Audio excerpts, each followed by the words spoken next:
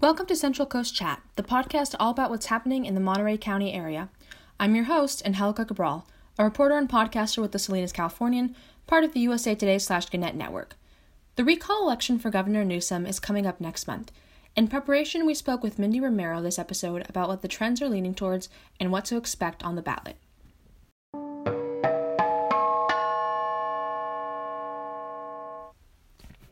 First of all, can you introduce yourself to our audience?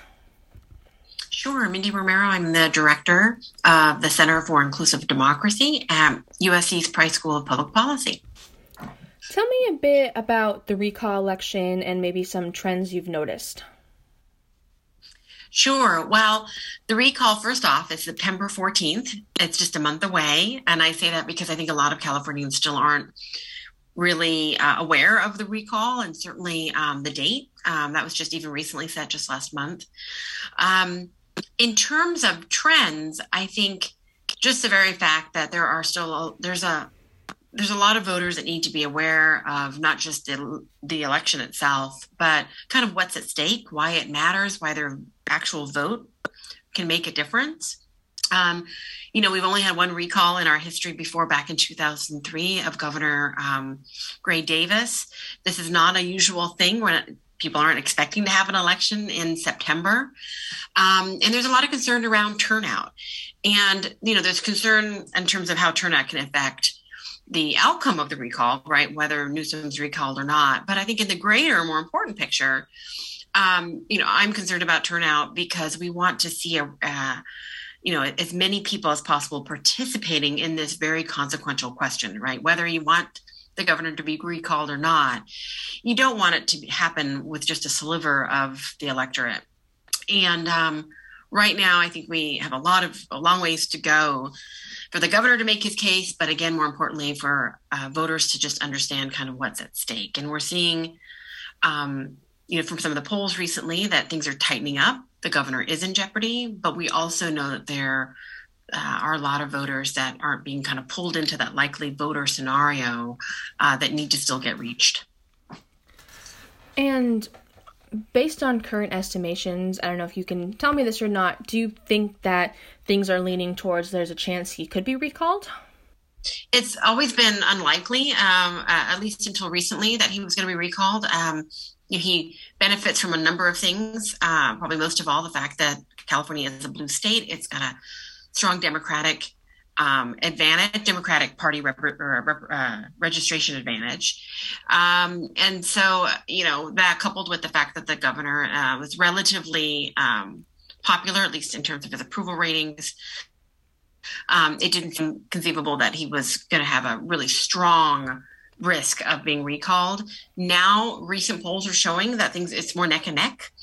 But again, I think it really depends on who turns out. If he's able to expand that likely voter pool, if more people know about the electorate, especially groups that are historically underrepresented, groups that typically don't turn out in special elections, then he has a better chance at not being recalled. And again, more importantly, you want young people, Latinos, Asian Americans, Black voters, all to participate in this election, just as if it was, a November general election.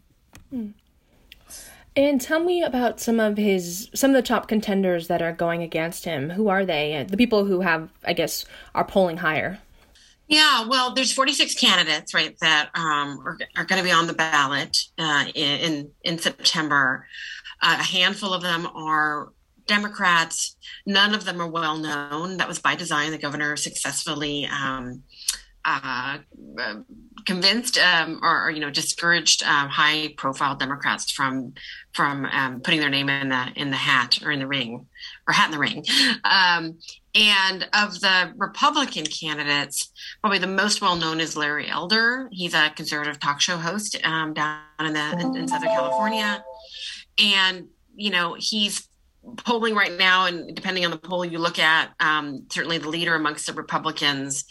But I think there's still a ways to go. And then, voters are getting their ballots this week, but we've got a ways to go for voters to just know who the candidates are, period. And we see some polling that's showing that still a huge proportion of potential voters, people that say they're going to turn out, that are still undecided in terms of that replacement candidate. And then I'll add something else. The governor has been discouraging Democrats from filling out that second question. So, it's a 2-question ballot, right? The only thing on the ballot, statewide ballot at least. And he wants people to say no to the recall, but not really pay attention to the question that says, well, if he is recalled, who do you want to replace him? And that also can potentially play a factor in the race, because, we're not encouraging people to get educated, right, potentially, and informed around those candidates. And that means that those that do vote on that, on those candidates, right, if that's a smaller proportion of the electorate, that means you've got a sliver of the electorate selecting the next governor if he's recalled. And that's problematic too. So I think the bottom line with the recall candidates is there's not a high profile candidate there. And there's a long way to go for the actual folks that will be voting to understand and get to know those candidates. Yeah, I think there's been some confusion about how to fill out the ballot. So even if you don't want the governor to be recalled, you're still able to pick I don't want him to be recalled, but if he is recalled, this is who I'd like to be the governor. Yeah, let's be clear. There's 2 questions, right? First is, should he be recalled? Second is, and it says, or will say, if he's recalled, who do you want to be the replacement governor? And people should fill out both. They should have a say in both.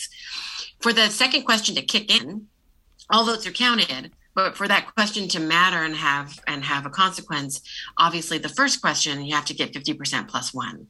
So if that threshold isn't met, he's not recalled, then the second question doesn't kick in. But people need to actually make sure they have a voice on both, because it is close, and every vote matters.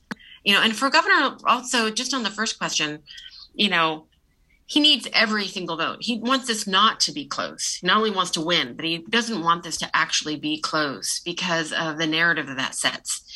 He wants to tell people, and he's been telling people for quite a long time, that this was an illegitimate election. He shouldn't be recalled. He's doing a great job.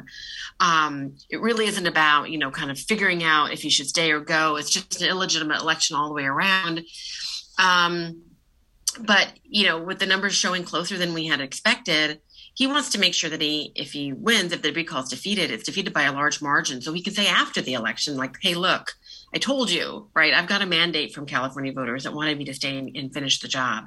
If it's a close election and the recall goes down, that close can be, spun by proponents and Republicans across the country to say, look, we didn't get him out, but we came really close, to getting to kicking out the Democratic governor in a deep blue state like California. That tells us something, right, about the weakness of Democrats, that their own voters return on their governor in California.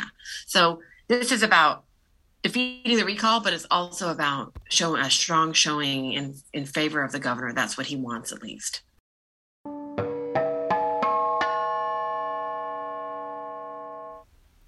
Thanks for listening to this week's episode. New episodes of our podcast are on our website, and you can also listen to us on iTunes. Just search Central Coast Chat.